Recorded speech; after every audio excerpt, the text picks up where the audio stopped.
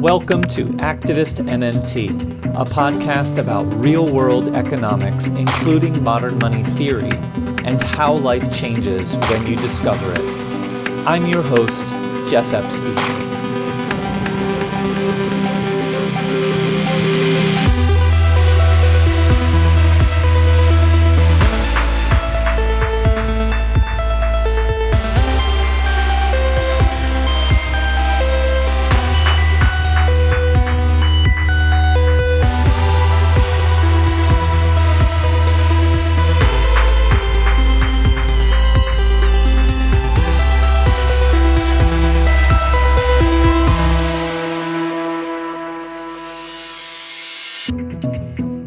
Today I talk with Gabby Bond.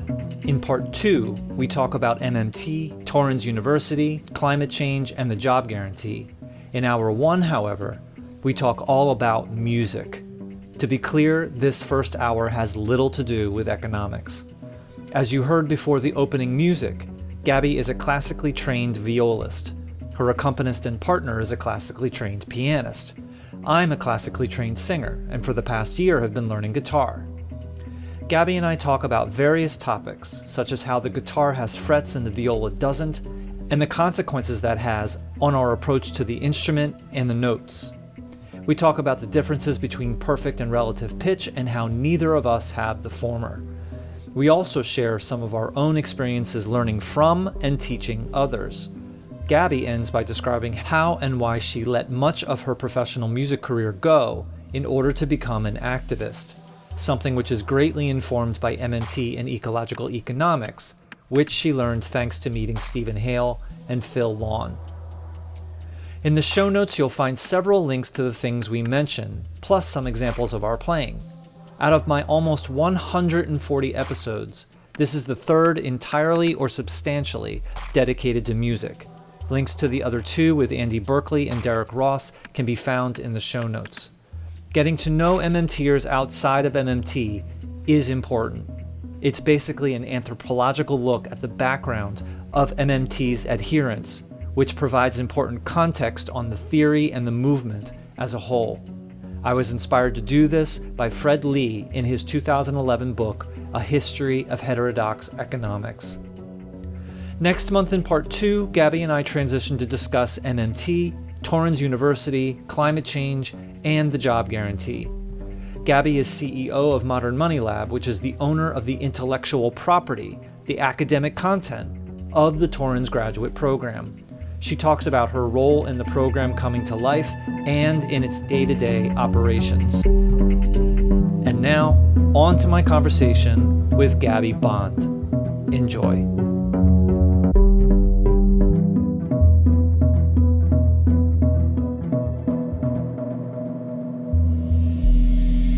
So how are things? Things are good. It's very cold here in Adelaide. It's a cold morning. I've been working very hard on the Modern Money Lab postgraduate courses project, which I'm sure we'll get to chat about later. So I was up pretty late last night doing that. And had my coffee, ready to go. Awesome. And we're in midsummer right now. I don't know what season are you in right now? So this is winter, my favourite season, which is it's hard being a cold climate lover in a warming world, but this winter here is very cold. We've had, I guess we're in the La Nina weather pattern. I think this is coming into the third season of it. So we've had a lot of floods in the eastern states around where my mum lives, northern New South Wales. Lismore and some of those communities there have been really badly affected by flooding, and they're just getting it again and again and again. But here it's cool and dry and perfect weather for hiking, which I'm going to be doing in about a week. Oh, nice. Yeah, it was a very mild beginning of the summer, like really mild for the first few weeks, and now it's very hot. Now it's high 80s to low 90s. So it's a rough summer, but I guess it's as cold as it's ever going to be. So yeah, I've been looking at the news from Europe, and England is going to be, I think, 40 degrees, or was 40 degrees yesterday for their time. Seriously scary. I mean, they don't even have houses and buildings that are able to cope with that sort of. 140 Celsius is 104 Fahrenheit. Yeah. Yeah, that's pretty brutal. So I would like to talk music with you. You are an MMTer that is a trained musician. So I'd like, and there's a few of us. And I know Godley. Rowan is a guitarist. I'm sorry, who did you say? Wynne Godley played the oboe. Oh, really? Okay. Yeah. Okay. I believe. I could be wrong, but I think I remember hearing he was a professional oboist, which is one of the most stressful jobs you could have as a classical musician. Why? Well, the oboe takes a very sort of lead role in the symphony orchestra. They're the ones that everybody tunes to at the beginning, and their solos are very sort of they stand out quite a lot. And apparently, I'd have to fact check this as well, but I have heard that oboe players suffer the same stress as pilots when they have to go on stage. So wow, yeah, gosh, I always knew that there was a note to start the tuning and then whatever, but I guess I never really registered it as. Yeah. So we sent examples of our music to each other, and yes, I was having a great time listening to your clips. I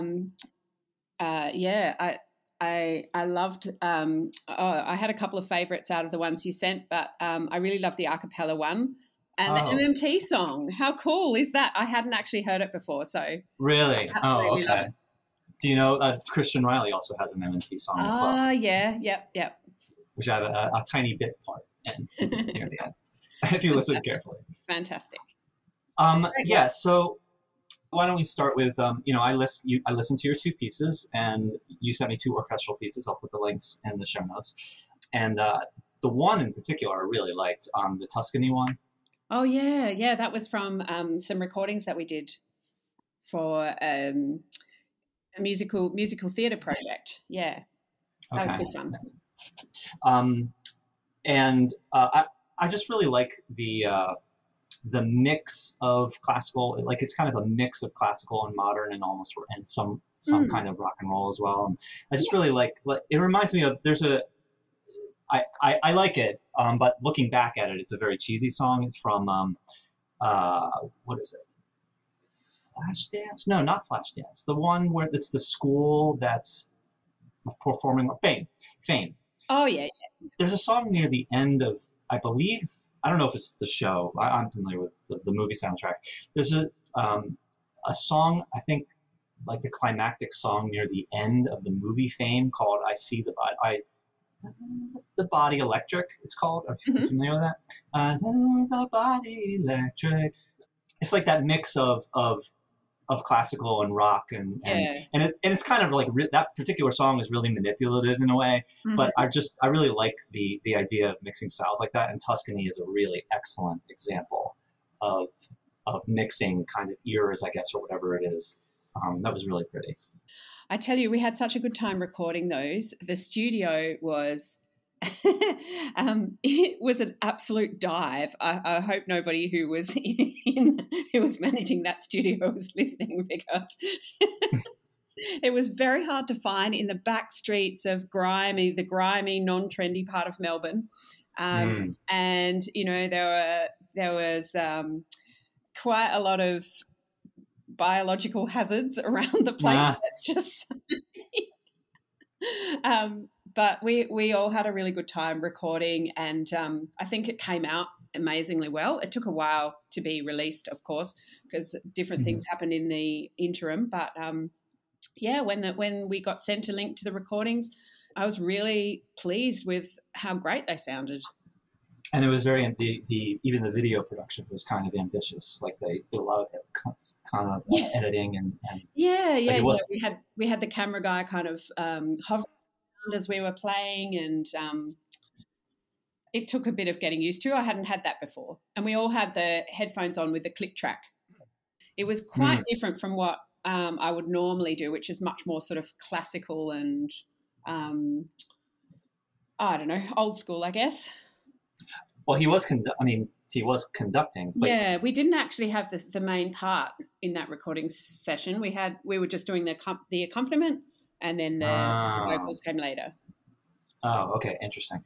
So I believe that there was the same conductor in both of the pieces that you sent me. Is that right? Yeah, the Kevin Purcell. That's the orchestra that I'm part of. We do a bunch of different innovative kind of things. Lately, we've gone back to the kind of mainstream, do a concert in a concert hall with a live audience type gig, but we did a few things that were pretty out of the ordinary with that orchestra.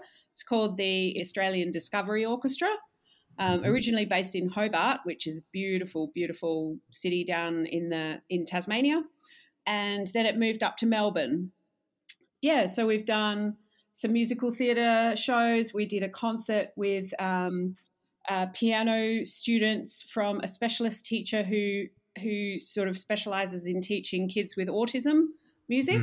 That was amazing. Great concert. We've done I think we were probably pre-COVID one of the first orchestras to do a kind of live stream and have audience join via video link, which was not something that you would see much of before COVID came. So you guys were ready for COVID? Yeah, we were. Well, we had a lot of concerts cancelled, which was sad. But I was just really pleased when we all got a message saying we're back on. Would anyone like to come and be part of these 2 gigs we've got planned? So yeah, this is the first. We had our first gig back from post-COVID in May, and we've got another one coming up in August. How long do you travel to? Is it far for you, especially after they moved? Oh, look, it is far in terms of if you had to drive there. I think it's 700 kilometres or so. It's like a less than an hour on the plane. Wow.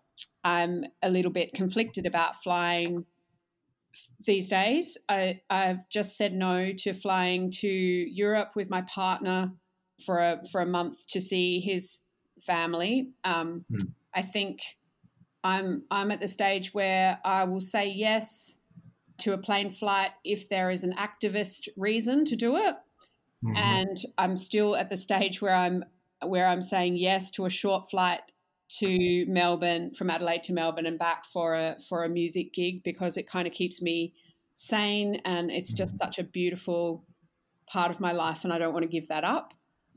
But yeah, I mean, I know people close to me. My sister, she has basically sworn off flying now. And when we went to visit my mum, we drove for 3 days to get there and another 3 to get back.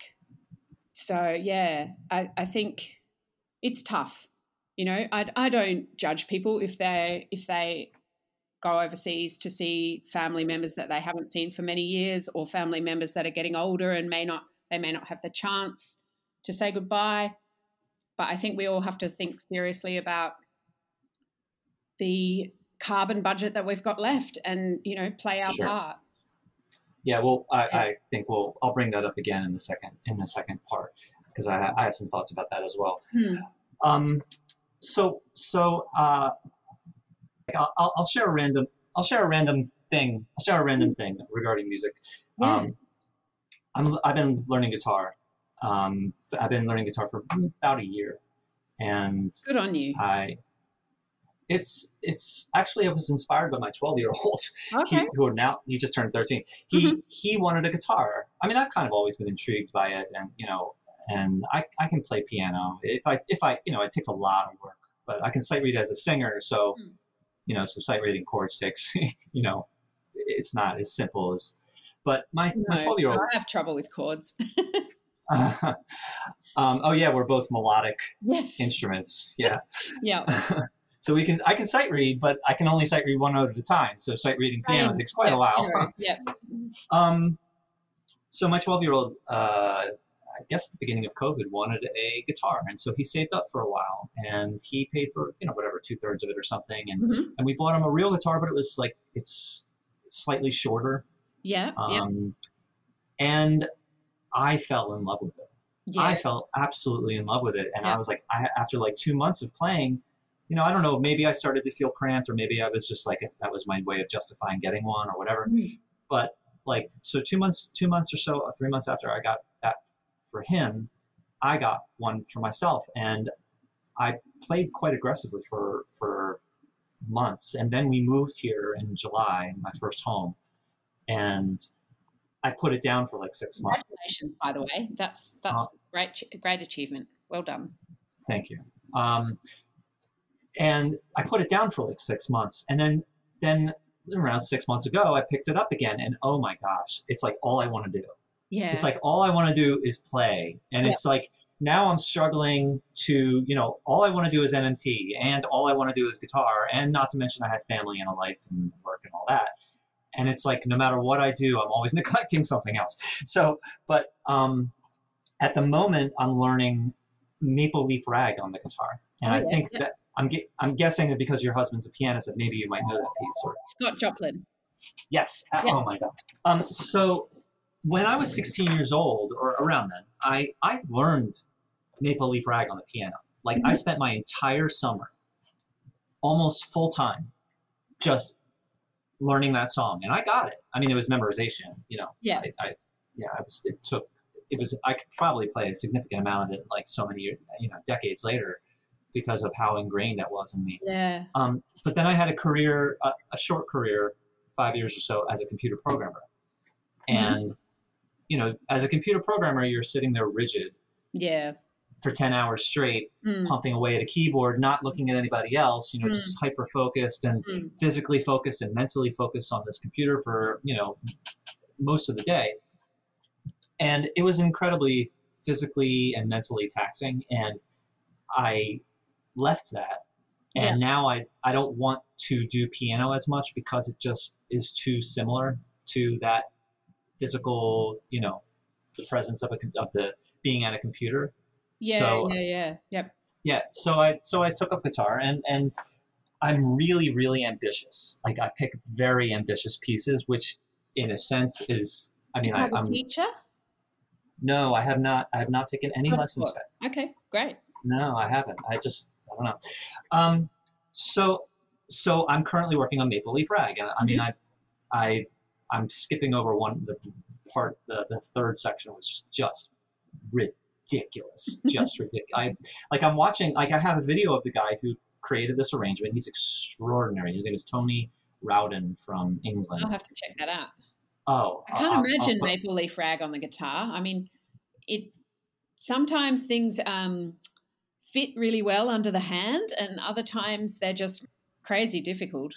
There's actually, I've seen maybe 10 real arrangements of Maple Leaf Rag on the guitar. Yeah. And I think the one that I happen to see first happens to be the best. I mean, I'm sure, a little bit biased or whatever, but like, so I've been learning it. I have section 1, the main section, slow, obviously slow, be very forgiving, but yeah, I have it. And I'm starting to get section 2. Section 3, I'm watching him, and it's good that I get to watch him, and YouTube allows you to slow down so I can see how he does his fingering, which is really helpful because I'm struggling doing this really complicated thing. And then he just does something incredibly simple. Like I'm stretching my fingers and all he does is just move his entire hand up and back. I'm like, oh, that's so much simpler, Yeah. So I'm watching him do section 3 and his hand is it's just a blur. And I'm like, forget this. So I'm completely skipping that. So now I'm working on the final section, and I was just like right before we were, before we started. That's what I was working on. So so I'm like in this world where, people who are just starting out think that, I'm advanced because I choose very ambitious stuff, but people who are experienced kind of roll their eyes because they can tell that I'm picking stuff that I can't handle. So I don't fit anywhere. But anyway, so that's I can relate to that. I mean, I tried some pretty ambitious pieces when I was learning the viola at the conservatorium that were way out of my comfort zone and made the teachers kind of glance at me sideways. But I think, look, I'm so I'm with you in spirit in learning the guitar. I think it's wonderful. I think learning an instrument as an adult is a particular kind of journey, and I've taught a lot of adults violin and, some viola as well, which is very similar physically. And, it's really tough as an adult. As a kid, you kind of, for a start, you don't really mind the scratchy, horrible sounds as much. And your kind of whole body is more malleable than if you are an adult and your hands and your arms don't just kind of naturally go into that unnatural position. I think I had a beautiful friend, Marita, who she was very serious about learning the violin as an adult. She sadly died of breast cancer. But we did play one of her favorite pieces at her memorial service, and I think of her a lot, and I think of maybe some of the things I said as a teacher that impacted her in a maybe not so good way, that I would maybe say, you can say things to kids and they and they just laugh it off, but adults take these things so terribly seriously. And and I think if I had my time over, I perhaps would have been a bit kinder in some of my teaching. Oh, you taught her? I taught her, yeah. I have a question for you regarding the viola, and obviously it applies to all your similar instruments. And that you don't have frets. No, we don't. No. Right. So, I mean, the guitar has frets. The guitar shows you exactly where a particular note will be, which, it's still hard to do it, but that conceptually makes it a lot easier in a sense. Yeah, so, it makes it very visually obvious how the notes get closer together as you raise the pitch. And physically, because you can physically feel the metal as you slide along. Yeah. So I wonder, like, did that take some, I honestly can't conceive of having a fretless guitar. I mean, that would just be like a level above of having to, know the physical I mean, you have to, you're basically blind. I mean, it's as if you're blind.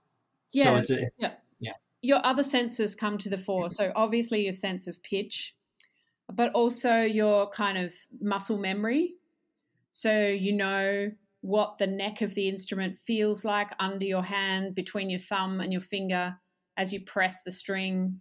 And when you get the note in tune, you can hear the instrument body kind of respond in this really subtle way to a note that the instrument, you might say the instrument likes, like the note G, because it resonates with the string below, and it's got this kind of, it just kind of purr. Well, it doesn't literally purr, but you kind of get the sense that this is a sweet note.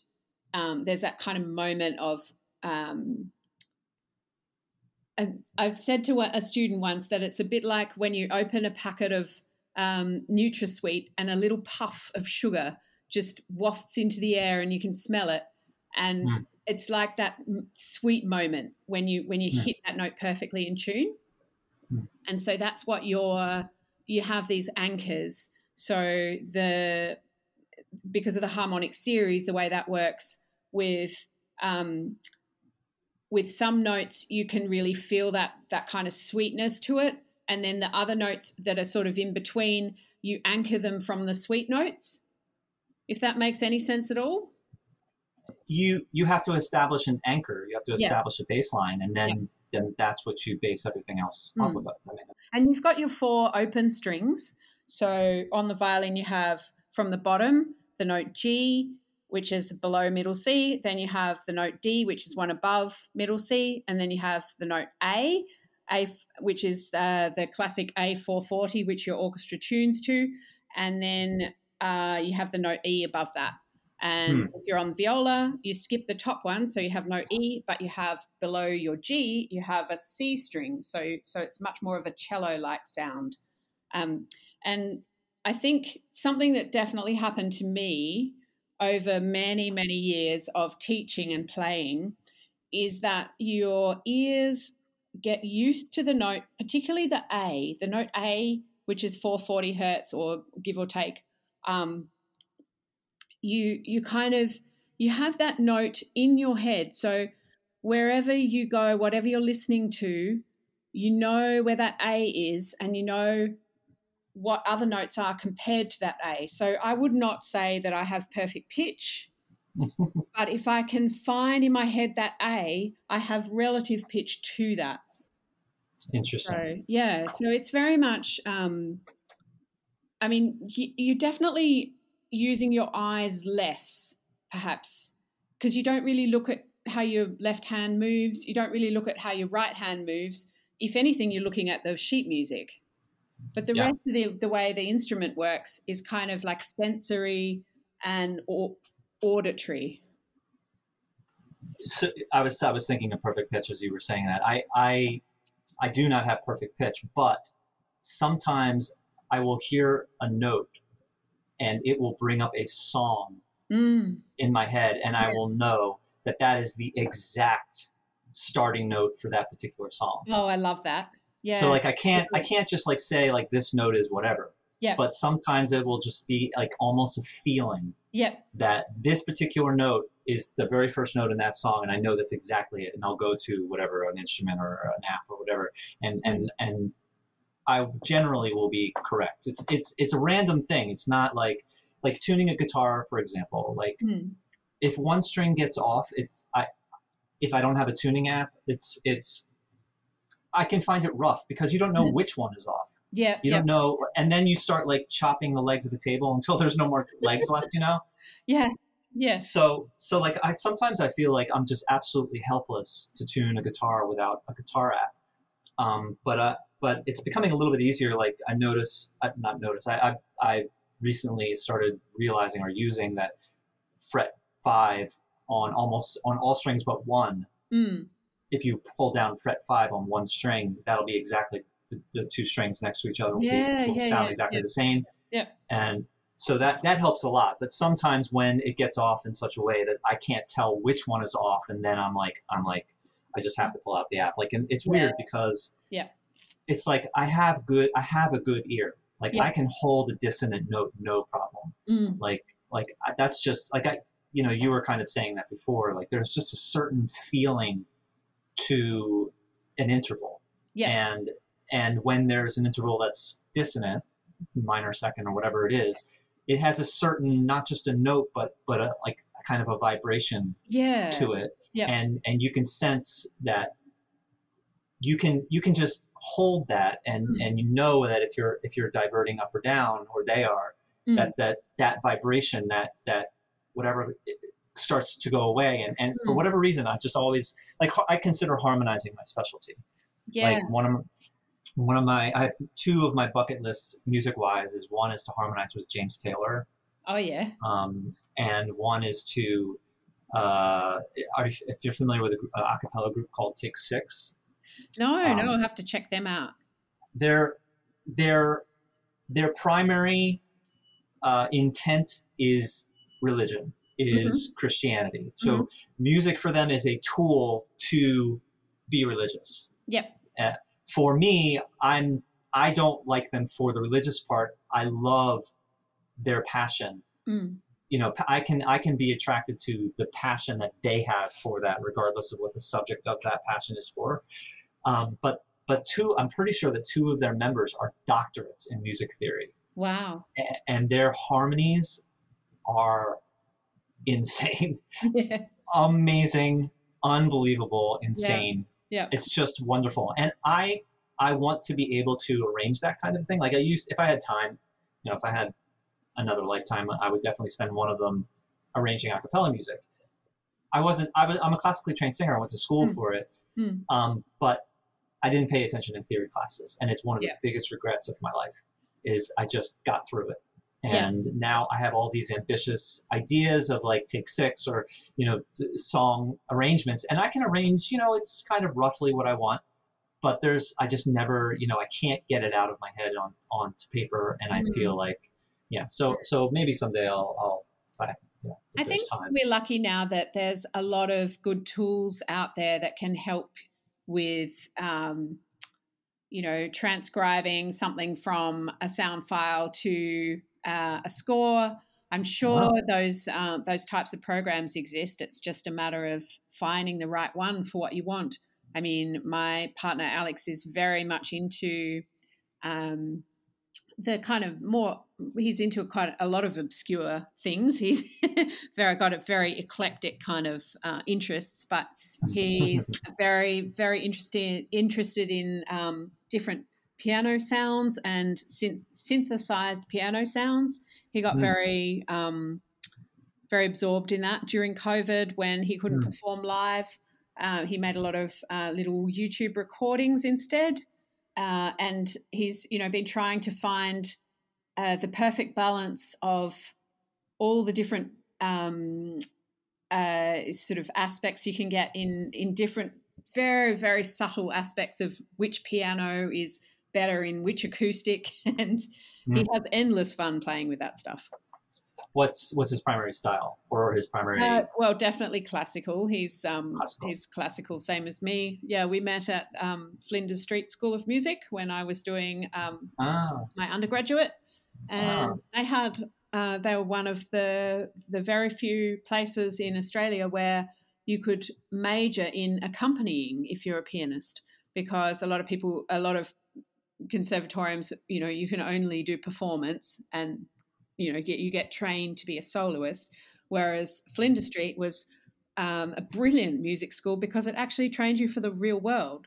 So they had a degree in orchestral studies, which is training people to be members of orchestras, and they had another degree in accompanying, which is training pianists to be repetiteurs and accompany people for you know, for their auditions, and accompany choirs and that sort of thing, like a real what you would be doing if you're a professional musician. Yeah, of course. What is a repetiteur? A repetiteur is like if you're say for an opera or a musical, and you're working with the chorus, and they have an accompanist for their rehearsals rather than a whole band. So you play temporary accompanist for rehearsals. Yeah. A rehearsal pianist. Yep. Huh. Okay, very interesting. You said he's into some obscure stuff. So one summer I sang at it's called Dorney Park. It's an amusement park in Pennsylvania, Allentown, Pennsylvania. I sang there for a whole summer in this, you know, restaurant, whatever.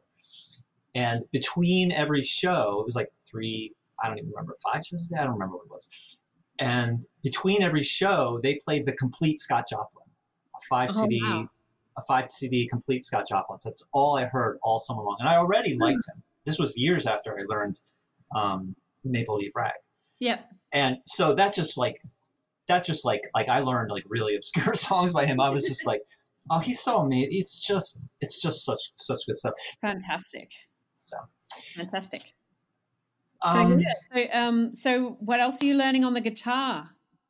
Do you have any sort of like well-known tunes that you're noodling around with? Well, one I sent to you is Carolina in My Mind by James Taylor. Beautiful. That was. Thank you. I have the first 2 verses or whatever you call them, like pretty well. Maybe like 80% speed. I'm not even sure how to proceed beyond that. So like I'm not sure. Like I'm not exactly sure. I think I kind of need guidance. Maybe leave it and come back to it. Yeah. I know. I've totally left it. Like, and I want to keep working at. I'm starting to have quite a repertoire. I mean, a decent amount. Like I could probably kind of perform for like a good half hour at this point. Wow. So now I'm like really focused on Maple Leaf Rag, and I'm like I'm feeling all of the repertoire that I kind of really need to go through to keep myself refreshed.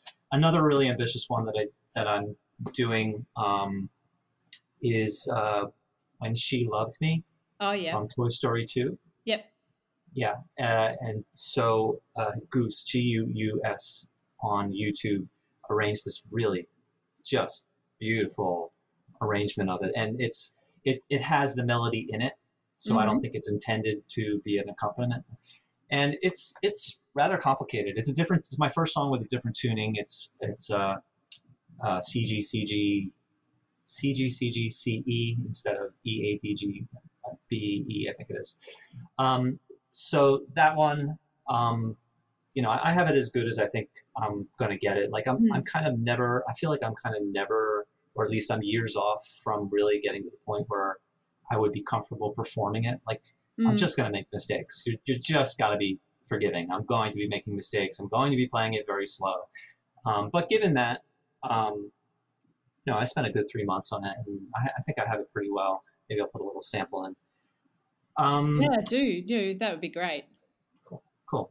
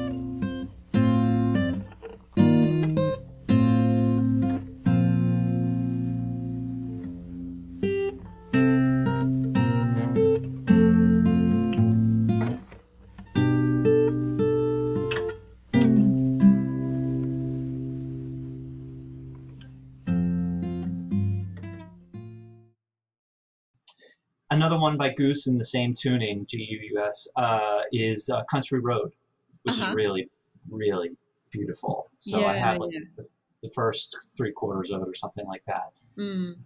Oh, that's terrific. You sound like you've really gotten into the guitar, and I think that's just amazing and lovely. I think if you can find so much joy in these things.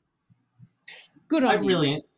Thank you. I mean, it's kind of, I mean, there are some songs that obviously are not for singing, but mostly I kind of want to like give myself something to sing along with. So Carolina, I could sing. Carolina in my mind, I could sing. And, you know, I realized that it's hard for me kind of to relax, like to improv. Like improvisation requires relaxation. I mean, that seems pretty clear. Like even comedy improvisation, it just requires you to relax. Yeah. And that's kind of hard for me. And so I realized that it's much easier for me to learn finger picking, to get tabs, to get sheet music. I learn off of sheet music. Yeah. And it has the notes that you would, normal sheet music notes, the 5 staff. But it has guitar tabs, which is six lines with just numbers on it. Oh, yeah. It's very easy to understand. Yeah. And the numbers for the fingers. Right, the numbers represent the frets. Yeah. So a 2 on the second line is just put your finger down on fret 2 on the second string. I mean, it's it takes a lot of work, but it's extremely easy to understand. Yeah. So I've been reading the music, and what I like about tabs and finger picking is that it tells you exactly what to do and when to do it. So I can do it without having to worry about, relaxing. And so that's different than strumming for me, which is like strumming. Like I can play chords if you tell me what chord to play. Yeah. But it doesn't feel musical to me because it's just blah, blah, blah, And so, that is sort of the more, you have to relax, you have to improv a little bit in order to make it feel like music. And so I have some songs like I really like Sarah McLachlan's Angel. That's a beautiful piece. And I can play that in strumming style. And it's kind of simple, but it works. So anyway, just like strumming versus finger style, I just find that really interesting. That one is really kind of tells you what to do and kind of requires less of a teacher in a sense. Like, you're resonating with the ability of the guitar to have a melody rather than just be a kind of like background, as you said, chord. Yeah, that makes sense. Yeah. Okay, so we're kind of getting, we should tie up this part of it and work our way towards the other thing. Is there anything else that comes to mind that you think you want to share, or a question that you might have? I think I wouldn't mind just telling your listeners why it is that I stopped being a musician and started being an activist. I think maybe some people have already heard this, but it was very much one of those things that things in your life that sort of happen by accident but have huge consequences. And for me, this is something that I sort of tell people a bit because it illustrates something I think that is a kind of common human experience, a sliding doors moment, perhaps you might call it. So I used to have a fairly long drive to where I was teaching. It would be like a 45-minute drive there and another 45-minute drive back. And I used to listen in the car to Classic FM, which is I guess in Australia we have the ABC, which is the equivalent of public radio. And they have a classical music station, and they also have a number of other stations as well. And so I used to love the classical music station, and my particular favourites I used to really like when I was studying and in the years afterwards. I was really interested in music that was a bit classical music, I'm talking about, that was a bit edgy, a bit difficult, maybe by living composers rather than, your Vivaldis and your Mozart and your Pachelbel canon, those sort of kind of well-known, tried and true, everybody can recognise the Four Seasons type music. So I used to really love composers like Shostakovich, Ligeti, John Adams, the minimalist. I used to love Australian composers, Sculthorpe, Ross Edwards, that you can't really sort of hum along to and have as background noise, that you have to sort of really concentrate on to get the kind of emotion, the whole range of emotions, and it's not what you'd call elevator music, the opposite of that, right? And then Classic FM, my favourite station, had a bit of a rebrand, and they went much more in the direction of elevator music, and everything was really vanilla. And I suppose, a lot of people like that. They love hearing the Four Seasons, and they'd listen to it over and over again. But I got quite bored with it, and I was complaining about this to my dad, and he just made this comment, and he said, "Why don't you switch to Radio National? You might learn something." Now, Radio National is the talking station with all the talking heads and the interviews and the politics. And I thought, oh, all right. So I put it on. I switched the car radio over. And one of the first things I heard was a very well-known producer in Australia, journalist Philip Adams, interviewing James Hansen about climate about global warming, and his book, Storms of My Grandchildren.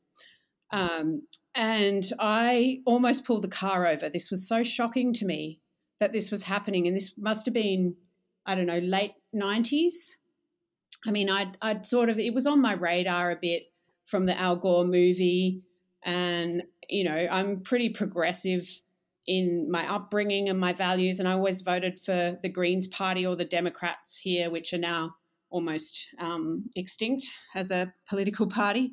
But this shock of the climate and the fact that we really have to start doing something, it made me change what I did. And I pretty much soon after that, we had an election here, and I got talking to one of the climate candidates at a polling booth, and I ended up volunteering in the Greens Party office.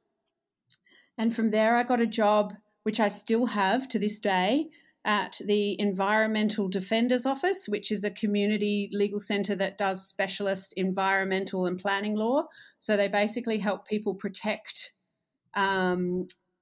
native habitat and significant trees, and stop inappropriate developments, and try and protect Indigenous land from mining and that sort of thing.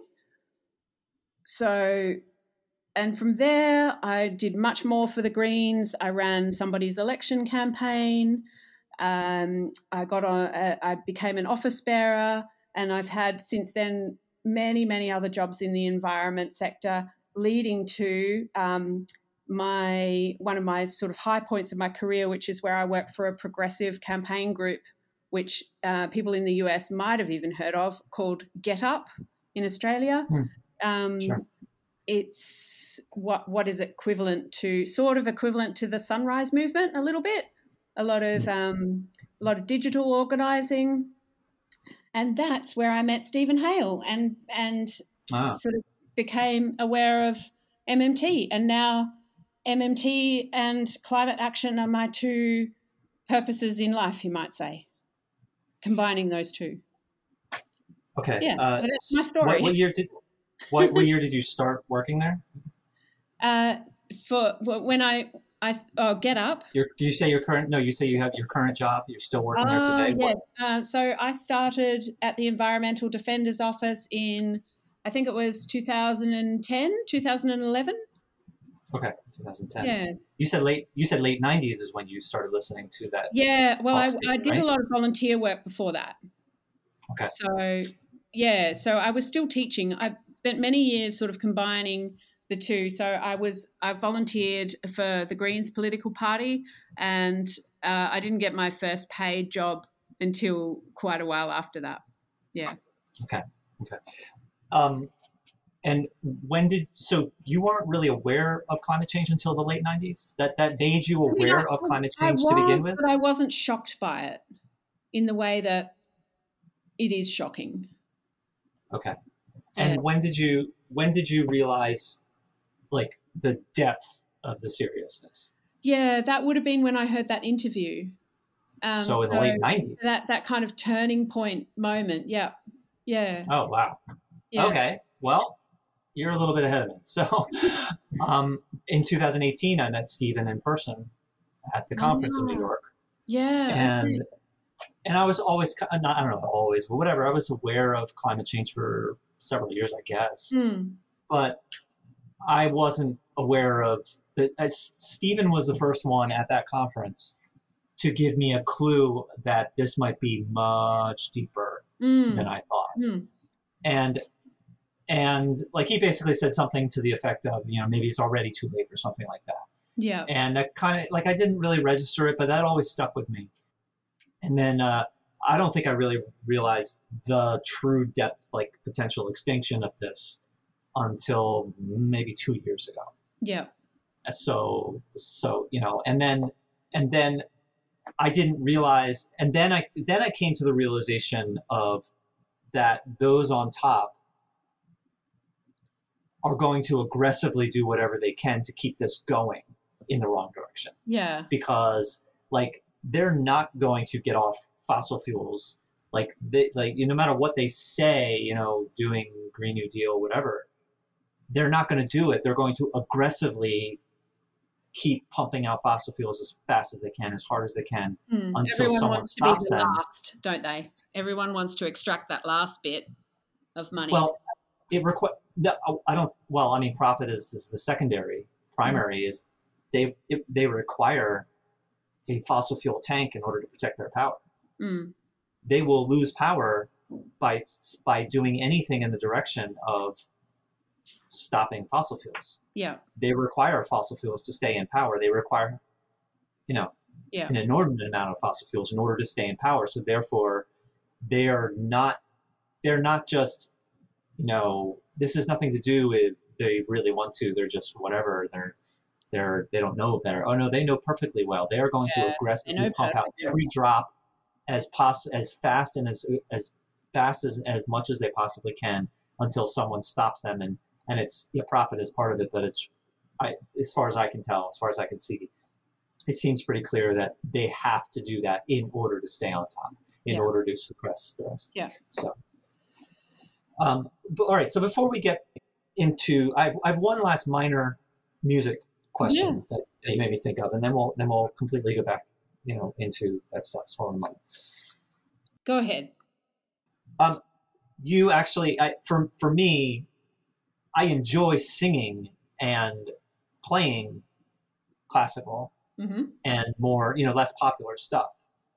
And my being trained classically, I think is invaluable because that can be translated to any style. That makes it such that like Pat Benatar is classically trained and she knows how to like screech and scream in her songs without hurting herself. That's what I think. Yeah, that's what I think classically trained gives you. But I don't choose to listen to it.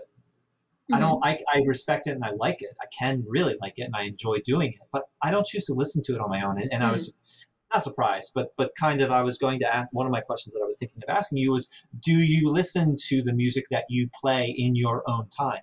And obviously, at least significantly, that answer is yes. So I'm just curious of your response to that. Well, I feel like I don't go out of my way to listen to classical music. No, not really these days. I feel like I get a lot of it. I absorb a lot of it through just living in the same house as a classical pianist turned statistician. He practices, unlike me, he practices every day, up to from an hour to kind of 3 or 4 hours if he's got a concert coming up. So I hear. And I assume that he's not using headphones. He's using an acoustic piano. Oh no, he has a grand piano in the lounge room. Yeah. Room. Yeah. So I hear music pretty much every day. I'll come home late and he'll have instead of watching TV or having the radio on while he's cooking, he'll have, a CD on of some of his favorite performers. So I hear a lot of music.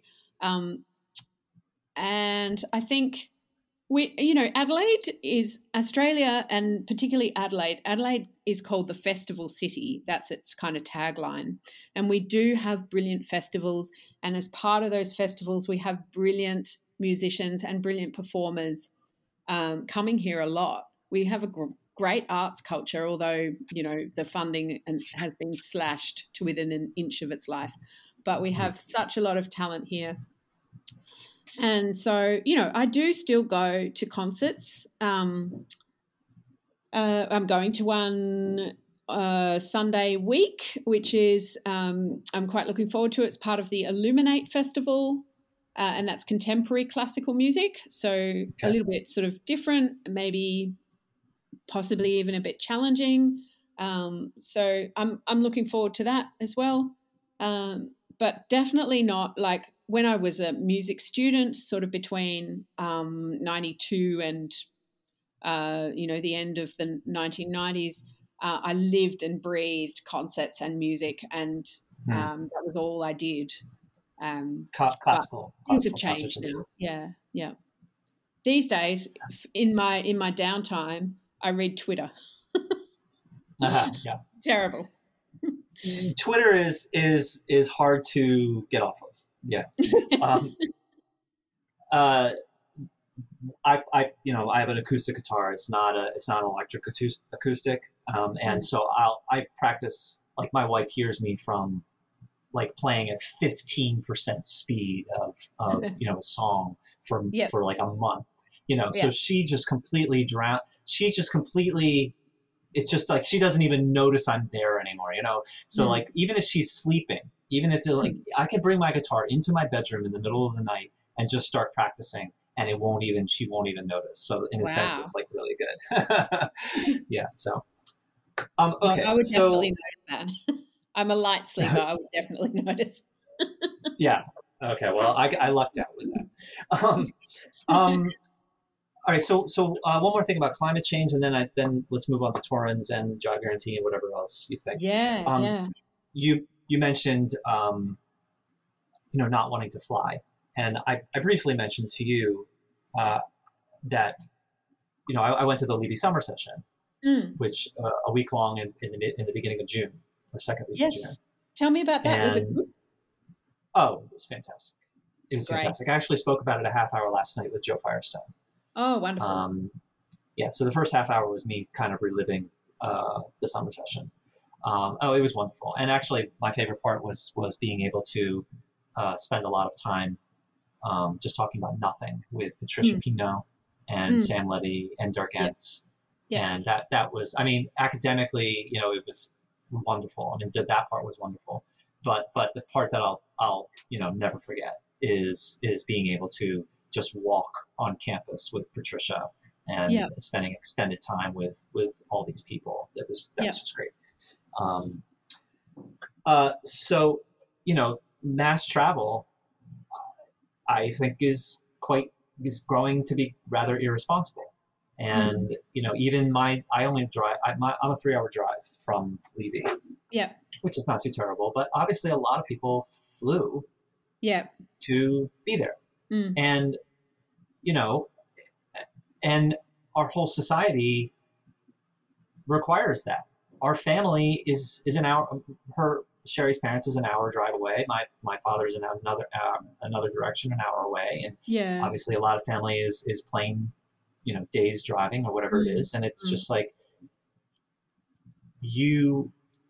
and even universities, even just going to a university, of all of these students going to a gorgeous campus and living on campus, that requires a lot of travel and, and school buses and whatever, it's just like we have made our society require mass travel. Yeah. And now we have to get off of mass travel. And so like an obvious transition is Zoom, which is a really good thing. But ultimately we can't be as spread out like this. We have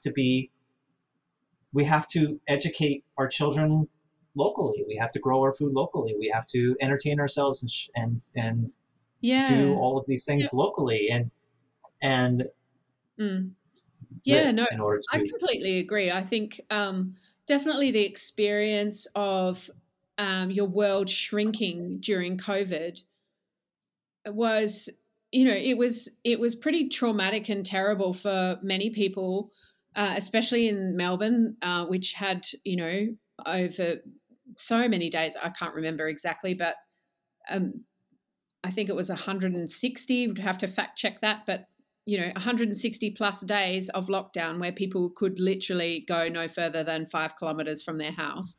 Wow. And, leave the house once a day. I think that would have been really, really difficult for many, many, many people. And I'm not minimizing that at all. There is a tiny silver lining to that, which is that some of us got to experience our neighborhoods in a new way. We got to meet our neighbors. We got to support our local communities via kind of, suburb or street-based communities of care. And so we had a little glimpse of what that might be like and how that could perhaps be something beautiful and worthwhile. In Adelaide, we were only locked down for 7 days, which is nothing, really. You were locked down for 7 days total? Yeah. What's the point? Well, we had a scare that turned out to be a false alarm.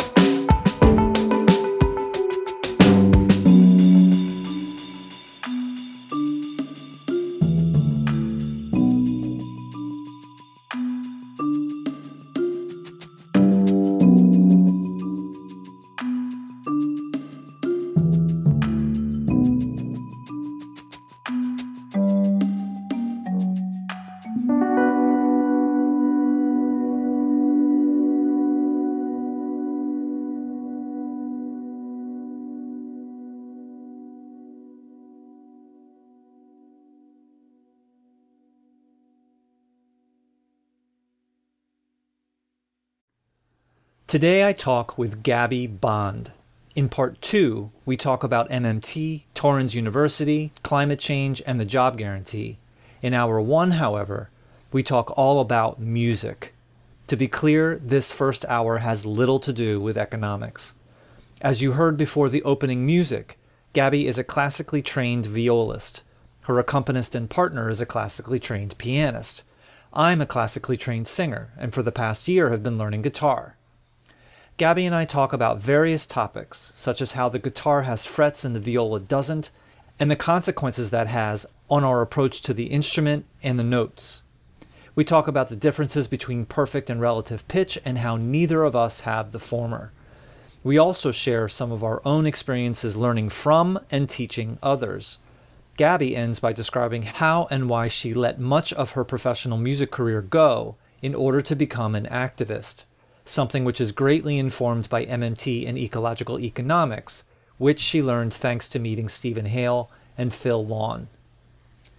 In the show notes, you'll find several links to the things we mention, plus some examples of our playing. Out of my almost 140 episodes, this is the third entirely or substantially dedicated to music. Links to the other two with Andy Berkeley and Derek Ross can be found in the show notes. Getting to know MMTers outside of MMT is important. It's basically an anthropological look at the background of MMT's adherents, which provides important context on the theory and the movement as a whole. I was inspired to do this by Fred Lee in his 2011 book, A History of Heterodox Economics. Next month in part 2, Gabby and I transition to discuss MMT, Torrens University, climate change, and the job guarantee. Gabby is CEO of Modern Money Lab, which is the owner of the intellectual property, the academic content, of the Torrens graduate program. She talks about her role in the program coming to life and in its day-to-day operations. And now, on to my conversation with Gabby Bond. Enjoy.